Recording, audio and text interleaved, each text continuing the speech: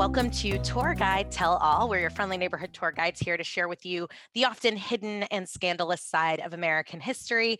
Not always American history, but mostly American history.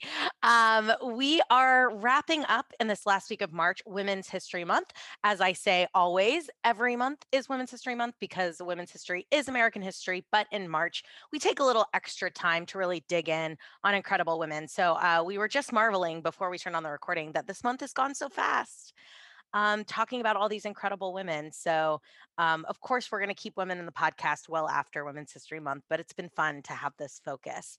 If you are a new listener, I'm Becca, and we I'm are Rebecca, the Rebeccas. the Rebecca. And we are here today to share with you about a woman that Rebecca has been wanting to put on the podcast since really day one. So I know she's very excited. But before we say who it is, just a reminder, if you've been listening to the podcast, you know we're running a special promotion right now.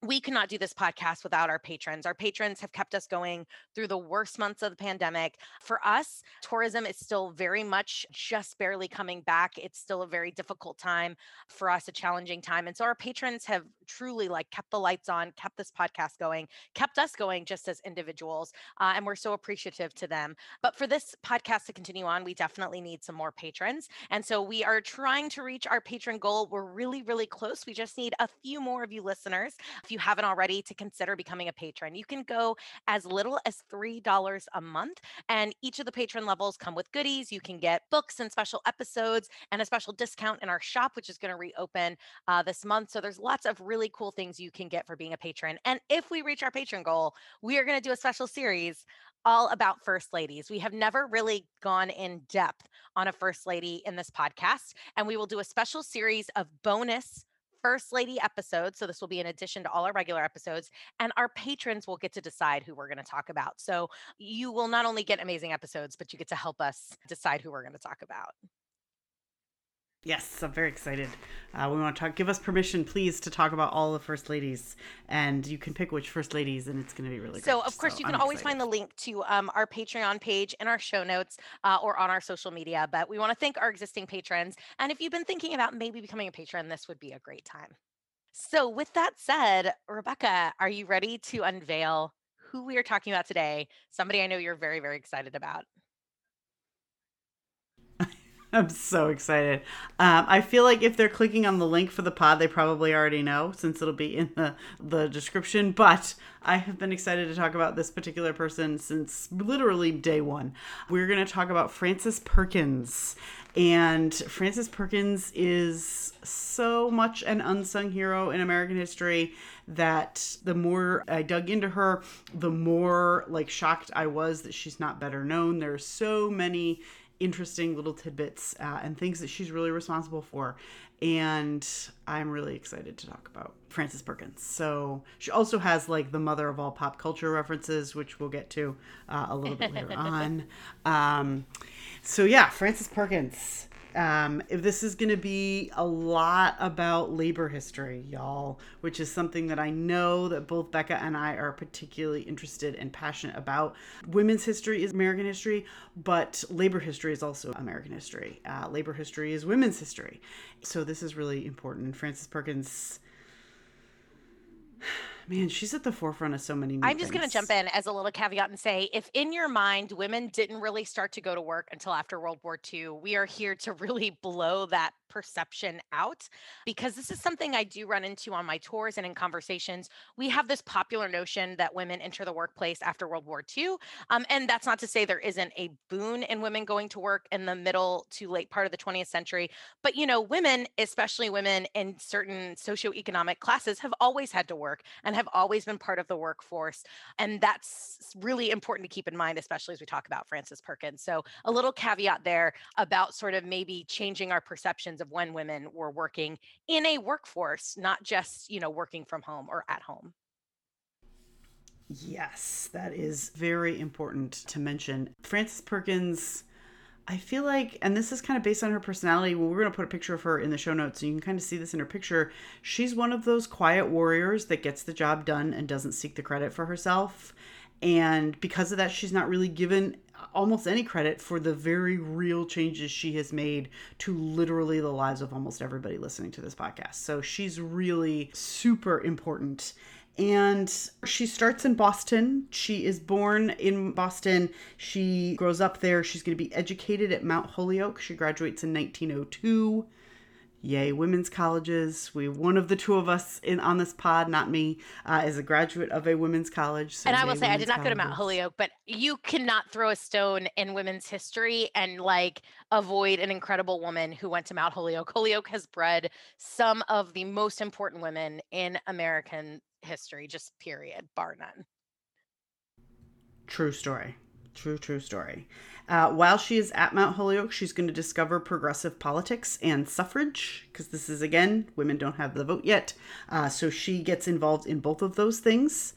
And after graduation, she teaches for a while. She gets a degree in economics, from Columbia. So she settles in New York City, and it must have been extremely rare for a woman to get a degree in particularly economics in the early 1900s. I'll just jump into and say, how many women have we talked about on this podcast where their academic interest is something else, economics or politics or rhetoric or whatever, but they start in education because that was one of the job paths available to women. And so this is by no means a denigration of education. It's so key and so important. And we have a deep love for teachers, but so many women, despite having an interest in wanting to work elsewhere, often begin those careers in teaching because that was the job available. Yes, very much. She is going to be, in 1910, appointed the head of the New York City office of the National Consumer League, which is going to give her statewide fame, sort of an activist, and she's going to lobby with vigor for better working conditions and better working hours. She's also a part-time professor at a college in New York City, and this is the sort of beginning of the labor movement in the United States. The International Ladies Garment Workers Union has just been formed in 1909. There is a lot of outcry among progressives, including Perkins, about the really deplorable conditions that are existing in a lot of these tenements and workhouses and things in not only Manhattan, but other places as well. Perkins obviously is focused on Manhattan at first, but Manhattan is not unique insofar as how late workers are treated. And then we're going to do something a little unusual. We're going to break with her narrative to take a detour. And she does come into the detour a little bit later on, but sort of down in the story. But we are going to detour to talk about something called the Triangle Shirtwaist Factory Fire. The Triangle Shirtwaist Factory Fire is, first of all, the Triangle Factory is the name of the factory. And a shirtwaist is, you can look it up, but if you're picturing like a woman's... We'll put a link in the show notes too. Yeah, we'll put a link in the show notes. But it's hard for us to show you one while we're recording. Basically, you're picturing, this is 1911, you're picturing women's garments in those days. You're picturing a button-down shirt with the poof sleeves that gathers at the waist. That's what you're picturing. That is correct. When you look it up online, you're going to see some very high-end shirtwaists, ones that have lasted for over 100 years. But shirtwaists are one of the very few items, or very first items, that can be mass-produced and sold the way that we sell clothes now. So these are made to wear, they're sold in stores, and they're sold very cheaply. Trouble is, if you're selling something cheaply, you have to make it even cheaper. We're gonna get upset at this, you guys. Get ready. So the Shirtwaist Factory is in Lower Manhattan, something called the Ash Building that is in fact still there. It's called the Brown Building today. It's right off of Washington Square on the NYU campus now. The Triangle Factory operates in the 8th, 9th, and 10th floor of the building. And the fire happens on a Saturday, right as they're getting ready to quit. Yes, they work on a Saturday. They even get to leave early at 5. And as they're getting ready to leave, the fire starts. What they think happened is somebody didn't put out a cigarette properly, and it spreads because shirtwaists are made of cotton, which provides a lot of accelerant. And it's also worth mentioning and this is the part that really just drives me insane. The factory owners, who are not the heroes of this story, they have locked these women into the factory. They're mostly women. There are a few men in skilled positions, but most of the factory employs immigrant women, young women, women who don't speak English as a first language and don't speak it very well. So we've got a lot of women locked in and a lot of flammable material. I just say the reason they employ so many of these women is they want to make these things cheap. They want to sell them cheaply. And these are literally the people they can pay the least amount of money to. So this is absolutely an exploitation. And this has been going on for years. Just 2 years prior to this fire, there had been a huge uprising. 20,000 female shirtwaist factory employees had marched in the streets in New York, striking against what they called sweatshop conditions. They complained about being locked in, being in an unsafe working environment, being paid pennies to work with dangerous equipment and in dangerous situations. And those strikes had been kind of newsworthy. There had been tiny little concessions made by some individual factories, but these women, 2 years prior, had said, we don't feel safe on the job. And that must have been incredibly hard for them to do, or brave of them to do. These were, like you said, so many immigrant women, so many young women, women who were coming in from rural areas, who were desperate for work, who needed this job. So it's important to, as you're about to get into the part that's really upsetting, to remember these are women who've already been deeply exploited for their labor. Yes, and they've been locked in. They've been locked into the factory for two reasons. The owners are worried about theft, not just theft of materials, like they'd actually take a shirtwaist home and sell it, but more importantly, theft of their time. So in those days, you don't have the right to a 15-minute break. You have a lunch break, and that's it. And they had to fight for the lunch break, FYI. And factory owners want you to work while you're at work, which is not an unreasonable expectation, I suppose. But when you're locking someone in there for 12 hours because you don't want them to stop working, that's not great. So the factory starts, and it's very complicated. The factory is worse on the 9th floor. It actually starts on the 8th floor, but is worse on the 9th floor. And the heroes of this story are going to be the elevator operators, who heroically keep going up and down as long as they are able until the elevator cables literally give out. But some women, one of the exits is blocked by the fire. The other exit is blocked because they're locked in. The women cannot get out. Some of them go to the fire escape and try to get on the roof. But the fire escape, the building owners have been allowed to not keep it up to code.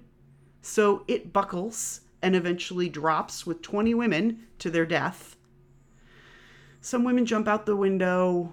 It's really terrible.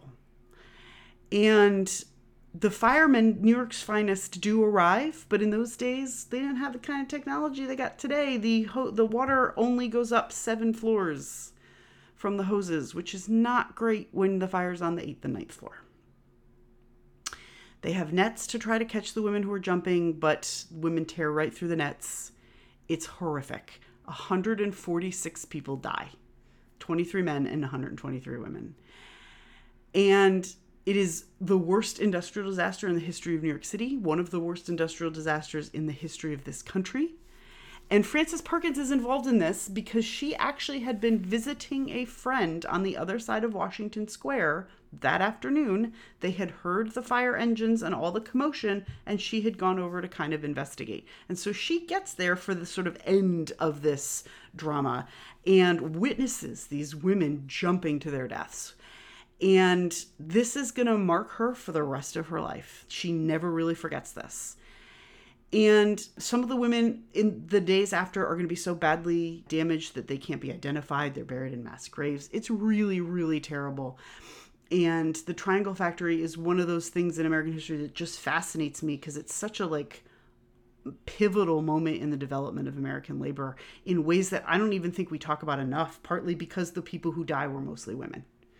So Frances Perkins is affected. This is going to be sort of the galvanizing moment in her life. She is going to immediately get involved in the push for better working conditions. She starts lobbying a man named Al Smith, who at that time is in the New York State legislature, but eventually is going to be governor, and then he actually runs for president himself. They are going to push for a bunch of labor-related legislation. And had the Triangle Factory fire only influenced Frances Perkins, it would still be enormously influential. But it influences an entire generation of people who see this, who are affected by this. This is going to galvanize a lot of support for the International Ladies Garment Workers Union. Lots of people like Rosa Luxemburg, who are going to become very active in labor unions and sort of pushing for better working conditions. Frances Perkins herself, in the aftermath of this, is going to push for what's called the 54-hour bill, which caps the number of hours women and children could work at 54 hours. Just a note, women and children capped at 54 hours. I also would like to mention, just to kind of contextualize slightly, that when this fire happens and the aftermath happens, we don't even have a Department of Labor yet as a country. We don't have a Secretary of Labor until Woodrow Wilson becomes president, 1913. So when we talk about how young the labor movement is, yes, there have been labor organizations and trade groups going back in the 19th century. We'd had pockets of labor activity, but it's really this early part of the 20th century where the labor movement is building into a strong political force, and one that's including women, it's including immigrants, it's including workers of color, and it's starting to actually galvanize to have some political sway. So, when this disaster happens, there isn't a labor department to investigate. There isn't a Secretary of Labor that can talk to the American people and say, this is what we're going to do. That work has to be done by individuals like Frances Perkins, who are spurred by this event. And of course, by many, many other labor activists as well, who we're obviously not talking about at the moment. But just to keep in mind, we are still so young in labor at this point in the country.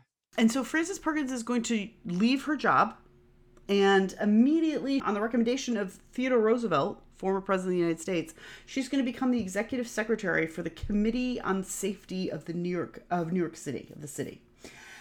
And she's going to lobby for this 54-hour work week bill in the state legislature. And in doing so, she actually lobbies a lot of state legislators personally, including one named Franklin Delano Roosevelt.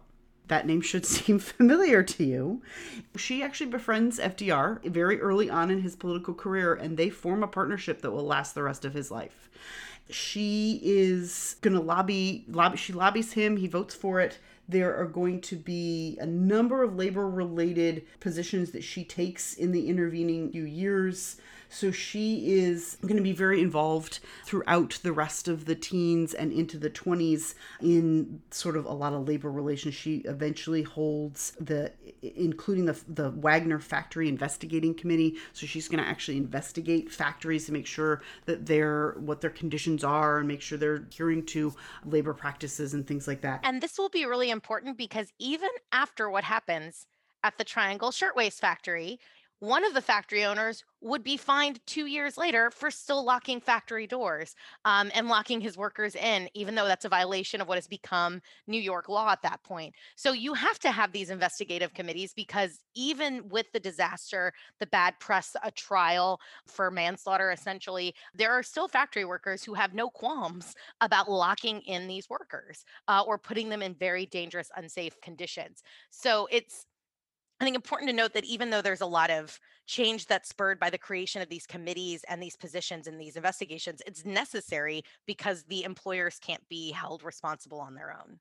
No, that's kind of what one of her big causes is that you can't trust these employers to do this on their own. You have to continue to send in investigations and people to make sure that they're doing what the law requires them to do, because left to their own devices, they're going to try to take the cheapest way out and exploit whatever labor they can, cut whatever corners they can. And so that's why her investigations become as pivotal as they are. She eventually is going to become a state Senate confirmed commissioner of the Industrial Code, The commissioner comes with a salary. She actually ends up becoming one of the highest paid state employees in New York. Fellow commissioners consider her work to be invaluable. One of her, I love this, one of the fellow commissioners, James Lynch, calls her contributions invaluable and says that, quote, "From the work which Miss Perkins has accomplished, I am convinced that more women ought to be placed in high positions throughout the State Department." Which, yay, James Lynch. Thanks. We like you. In 1929, what happens in 1829, Becca? Someone gets elected governor. Yes, so Franklin D. Roosevelt is going to continue his political career, and he's going to become governor of New York. And at this point, as Rebecca mentioned, he and Frances Perkins have formed a working relationship, a friendship, but also a political partnership. And so he is going to essentially create a new position within his state government for an industrial commissioner. So essentially, on a state level, like a secretary of labor, somebody who can really look at a broad scale of labor, not just factory work, not just a particular industry, but to look at industrial work as a whole. And this is going to give Frances Perkins a lot of power. This is a brand new position. She basically gets to write the book on what this job entails. And because she has the support of the governor, FDR is sort of happy to give her free reign. She is able to do a lot of incredible things. And she is going to really push New York as a state to the forefront of like every important labor reform that we think of in the early part of the 20th century. Having a more reasonable work week. 54 hours is so crazy to me, but to actually have these reduced work week, and understandably, these are still just for women and children, but it's still, I think, important that they're acknowledging that you cannot work people to their death. You cannot work people 24 hours a day, 7 days a week. She's going to push for more factory investigations, as you were saying, knowing that the only way to protect workers is to hold employers responsible by constantly investigating and levying fines when they do not hold up to standards. She's going to push for a minimum wage. We weirdly just keep doing these podcasts that relate to things in the current conversation, not on purpose, I promise. But history repeats itself, and there's nothing new under the sun in history. And minimum wage is going to be a really big deal in New York. And they're going to be one of the first states to initiate a minimum wage. Also, unemployment insurance, which this is not a nationwide thing yet. This is very, very new. But the idea that employers should pay a little bit so that when people are out of work, they can get a little bit. That's sort of the idea. Also, very important, child labor laws. I think it's easy sometimes to think that child labor is a 19th century thing, not a 20th century thing. There's still very much child labor. And then worker safety. These are all really important things, things that we often take for granted today in a workplace, but things that this is just New York at this point. These are not across the nation, but they're happening because Frances Perkins is making them happen. So she is really going to just push for a whole new reimagining of what it's like to be an American worker. And she's able to do that thanks to really the support of Franklin D. Roosevelt and him putting her in that position. And one of the things that was interesting to me when I was doing the research for this, because he's elected and then the stock market crashes. Yeah.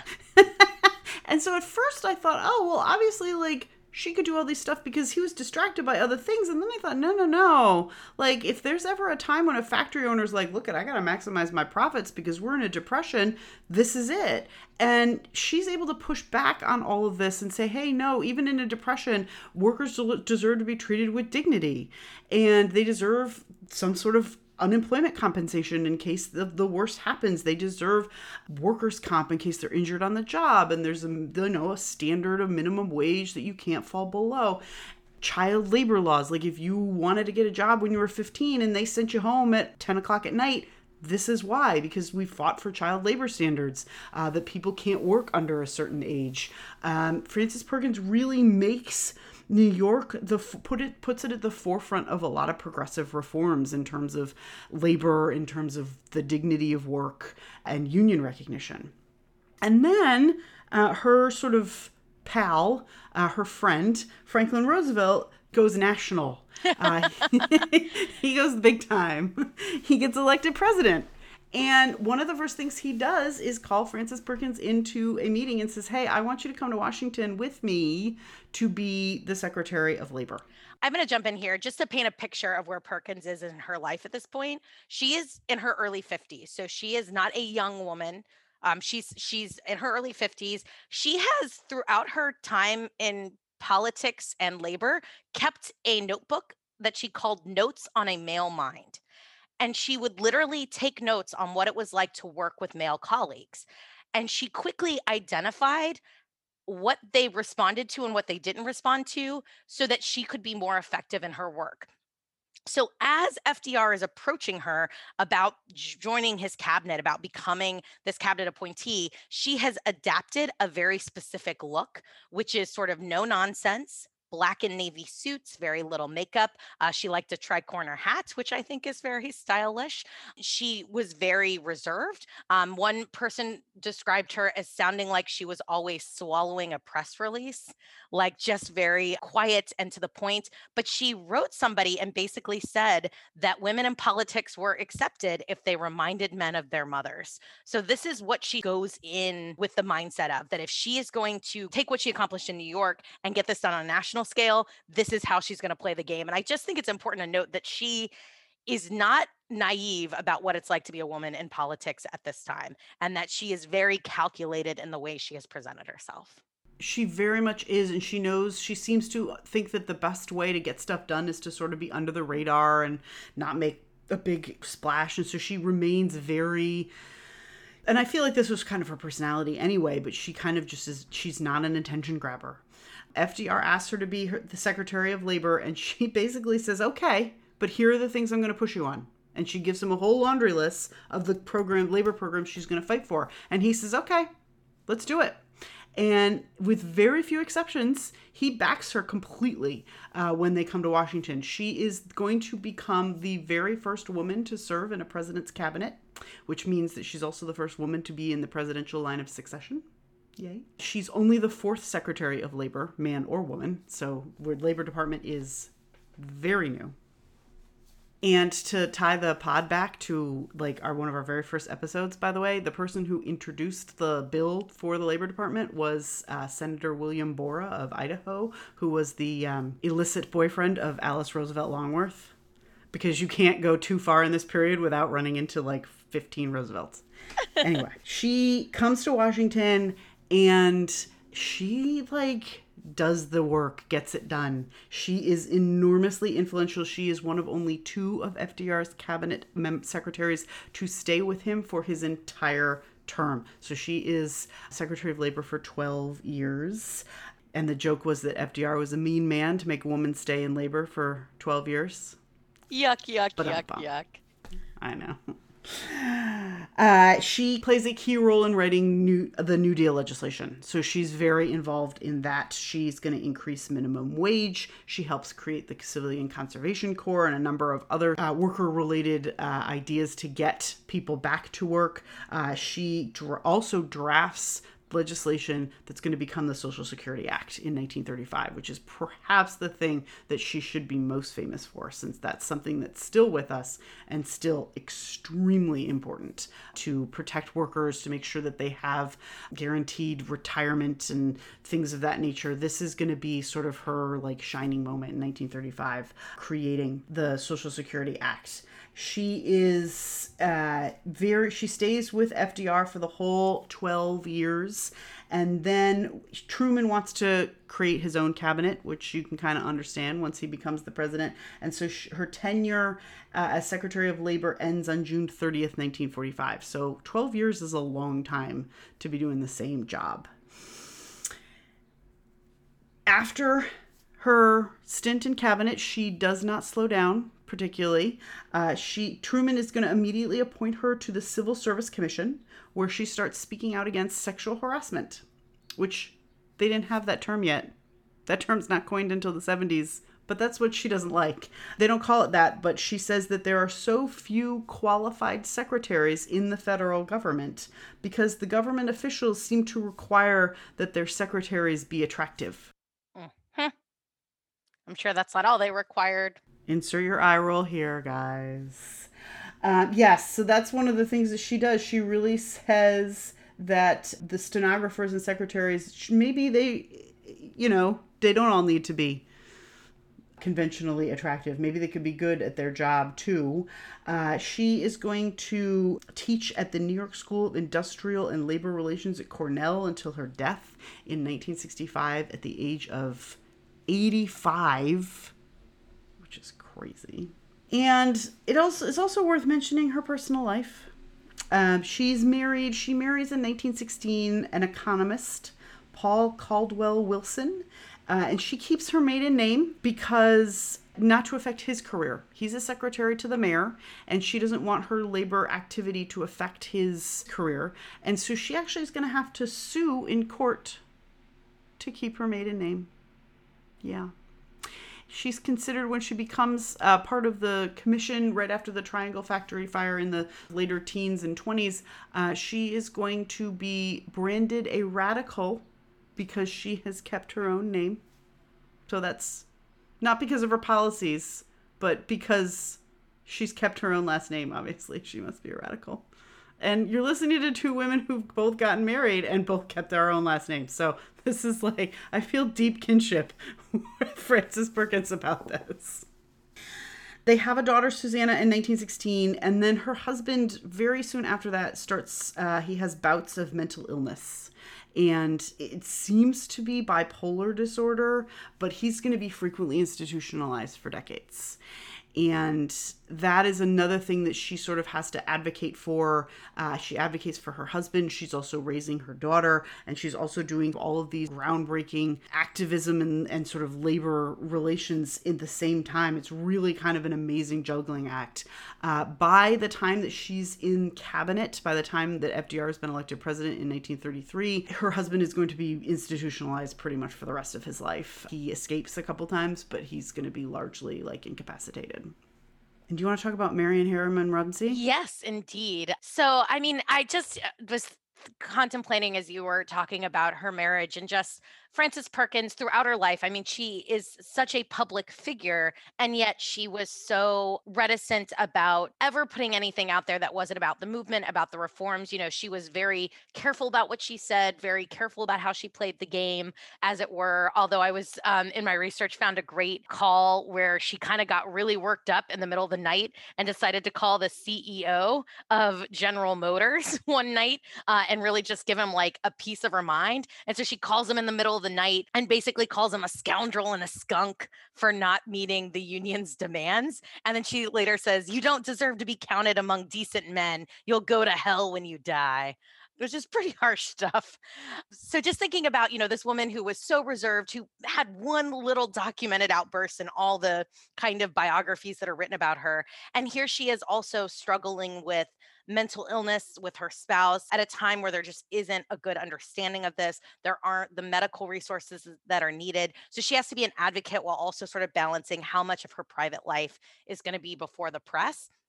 So I just think what an incredible balance that was she had to strike, and to be able to do that and to have to do it that way in that time period, how hard that must have been for her. So it is maybe not too surprising that she does have another very close relationship in her life with a woman named Mary Harriman Rumsey. She was the founder of the Junior League. I know many of my friends and colleagues are members of the Junior League. The Junior League, a very important women's civic organization. So Mary Harriman Rumsey is the founder of this league that I think a lot of us probably associate with like pearls and white gloves. She is the sister of a very good friend of Franklin D. Roosevelt, one of his sort of political confidants and allies, Averell Harriman. So she's very much in this FDR inner circle, this kind of like Roosevelt gang. And that's how she and Frances Perkins meet. They become very, very close. This happens to kind of pick up right around the time that Perkins' husband is being institutionalized, is being hospitalized. And so, you can imagine a friendship or a bond or a kinship kind of coming out during this time. And they are just going to stay very, very close until Mary Rumsey dies in 1934. They lived together. They were essentially each other's benefactors and beneficiaries in every sort of way you could be at that time. There's a lot of speculation about what that relationship was like. Obviously, because Frances Perkins was so tight-lipped about her personal life, we have no outward confirmation from her or from Rumsey, but certainly among people who knew them, it seems that this relationship was certainly a very emotionally intimate one, if not something more. Yeah, it does seem that I would imagine part of the reason that she keeps this quiet is because she doesn't want it to affect the real reforms that she's trying to enact and doesn't want to distract from, you know, if she becomes the story, then it's not about what she's doing, it's about her. And that's, I feel like, for a number of reasons, not what she wants. She wants to further her cause, and she also wants to keep her private life private. It seems the sort of way that the um, Rumsey Perkins relationship is described that they were intimate. They certainly lived together for the last year or so of Rumsey's life in Washington once Perkins moves down to be in the cabinet. But it's, you know, sort of an open question. And they meet because of their sort of activism in part, which I think is really fantastic. And Perkins will move back to after she's done in Washington, she'll move back to New York. Her husband dies in the 50s, still institutionalized. And actually, her daughter started to display sort of symptoms of the same mental illness towards the end of her daughter's life. She writes a memoir at one point and is going to move to Maine at the end of her life. She's buried in Maine. She dies at 85. Can you imagine that? That's so crazy to me.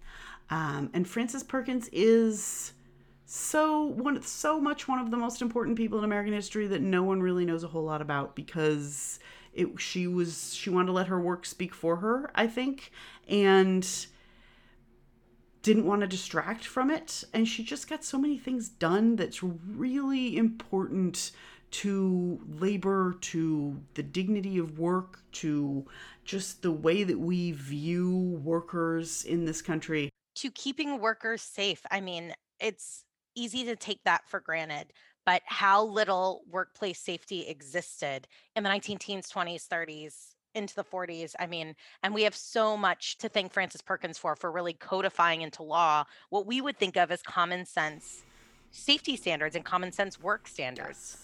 And it's worth mentioning that, like, all the worker protections that exist from 8-hour workday and a weekend to minimum wage to the OSHA offer the Safety and Health Administration pamphlets that you have to read when you start working, like, all of that is because of the labor movement. That's all been fought for and in a lot of cases died for. I think it really says a lot about FDR, who champions her from the get-go and really sort of sticks close to her side, and probably when it would have been easier for him politically to distance himself, very rarely does so. In 12 years, he really kind of stands toe-to-toe with the labor movement, not entirely, but pretty close.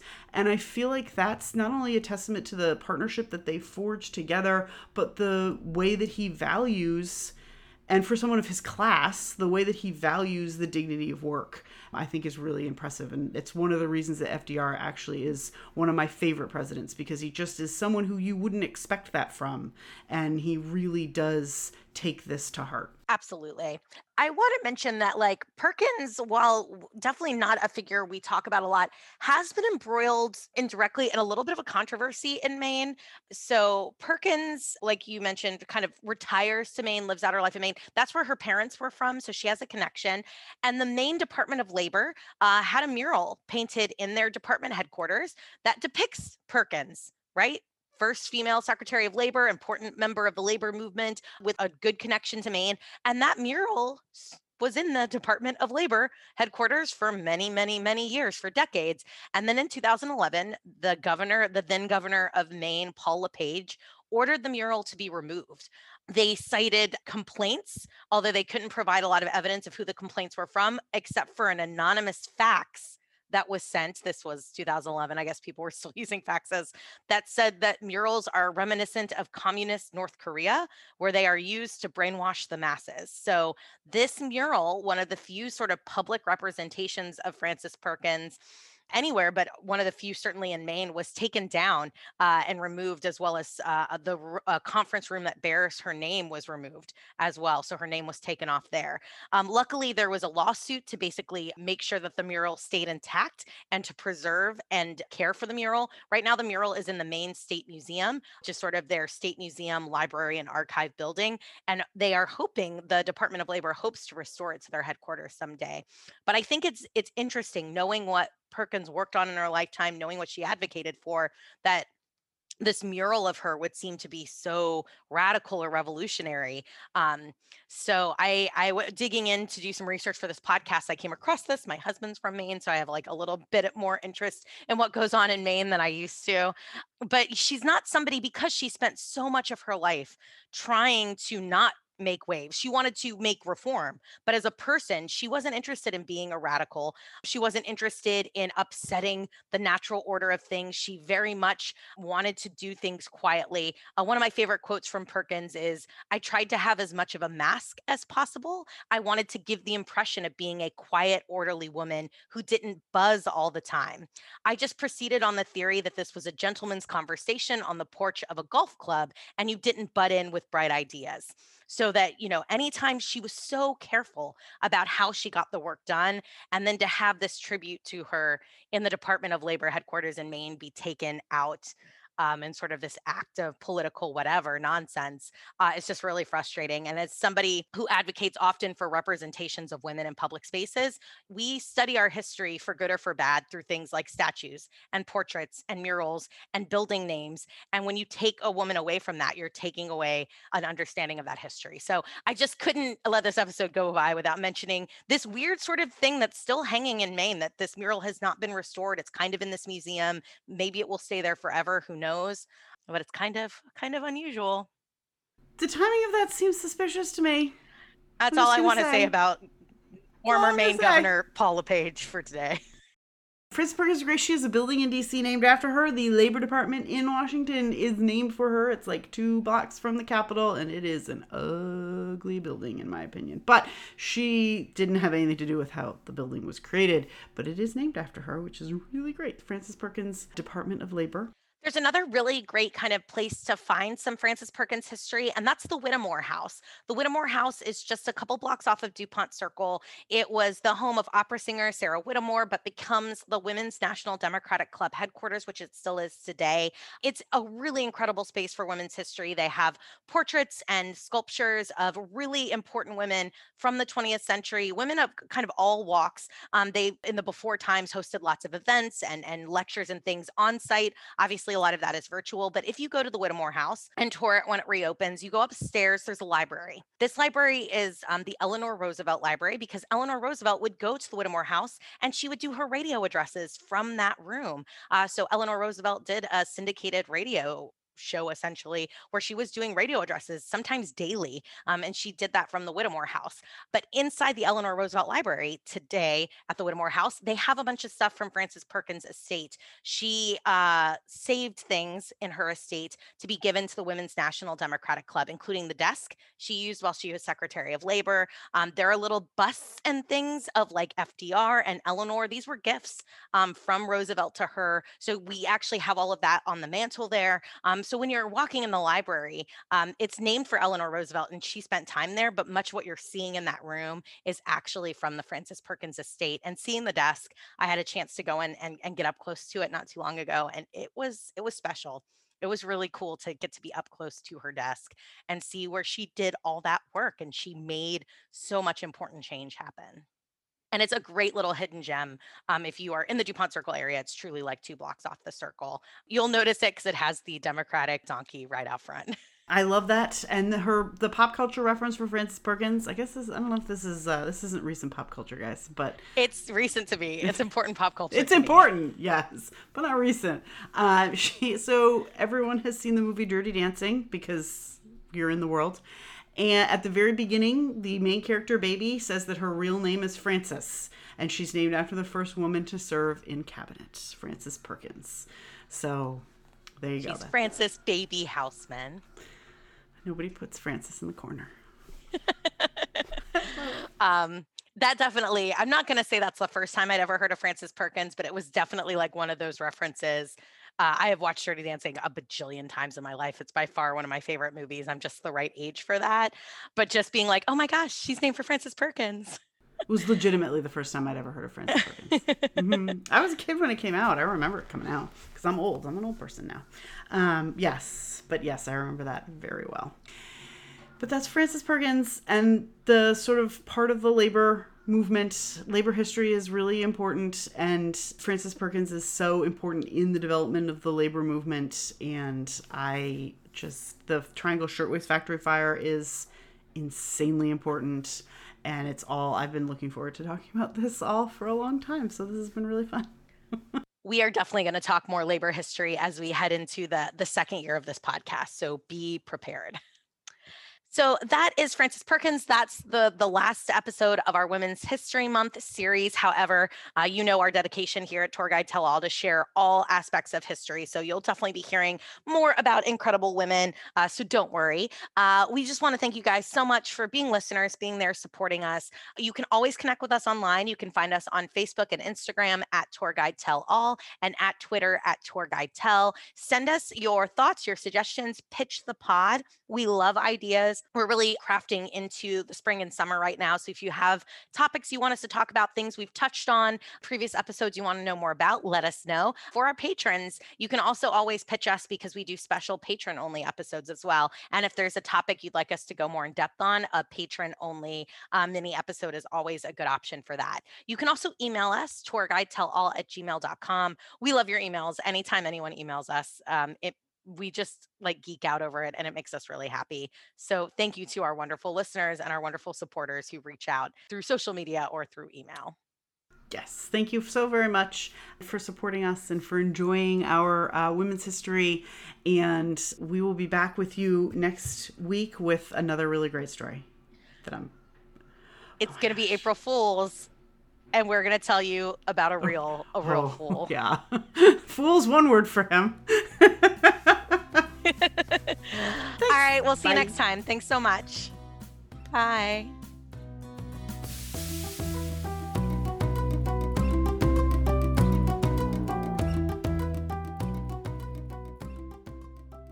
I'm your host, Candon Arciniega. Dan King and I do the intros, the editing, the admin. Becca Grawl and Rebecca Fackner do the research and the talking. We are all guides for free tours by foot in Washington, D.C. This is Tour Guide Tell All. Until next time.